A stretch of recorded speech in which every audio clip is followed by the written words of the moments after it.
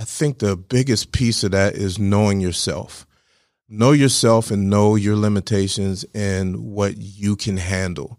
When you become an entrepreneur and you give up on that I know in the Marine Corps, in any service, you're used to that check on the 1st and the 15th. When you become an entrepreneur, you're not going to see a check on the 1st and the 15th.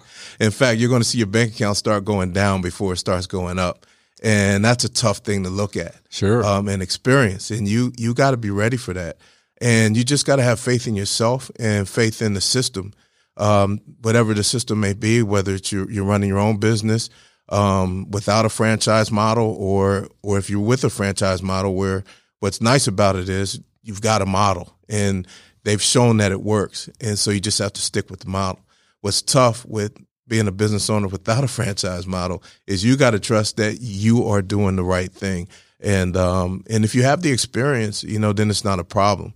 But it's great having that franchise model that can work, and you just stick to the model and you start to see it work, and the victories you have as a business owner are just incredible. It's a much better experience, or a much more intense experience than when I was a salesperson. I'd get that PO and I feel great.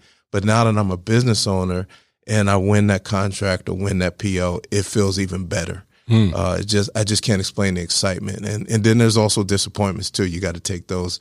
That's part of the game, right? Sure. There's no way you're not going to have any disappointments as well.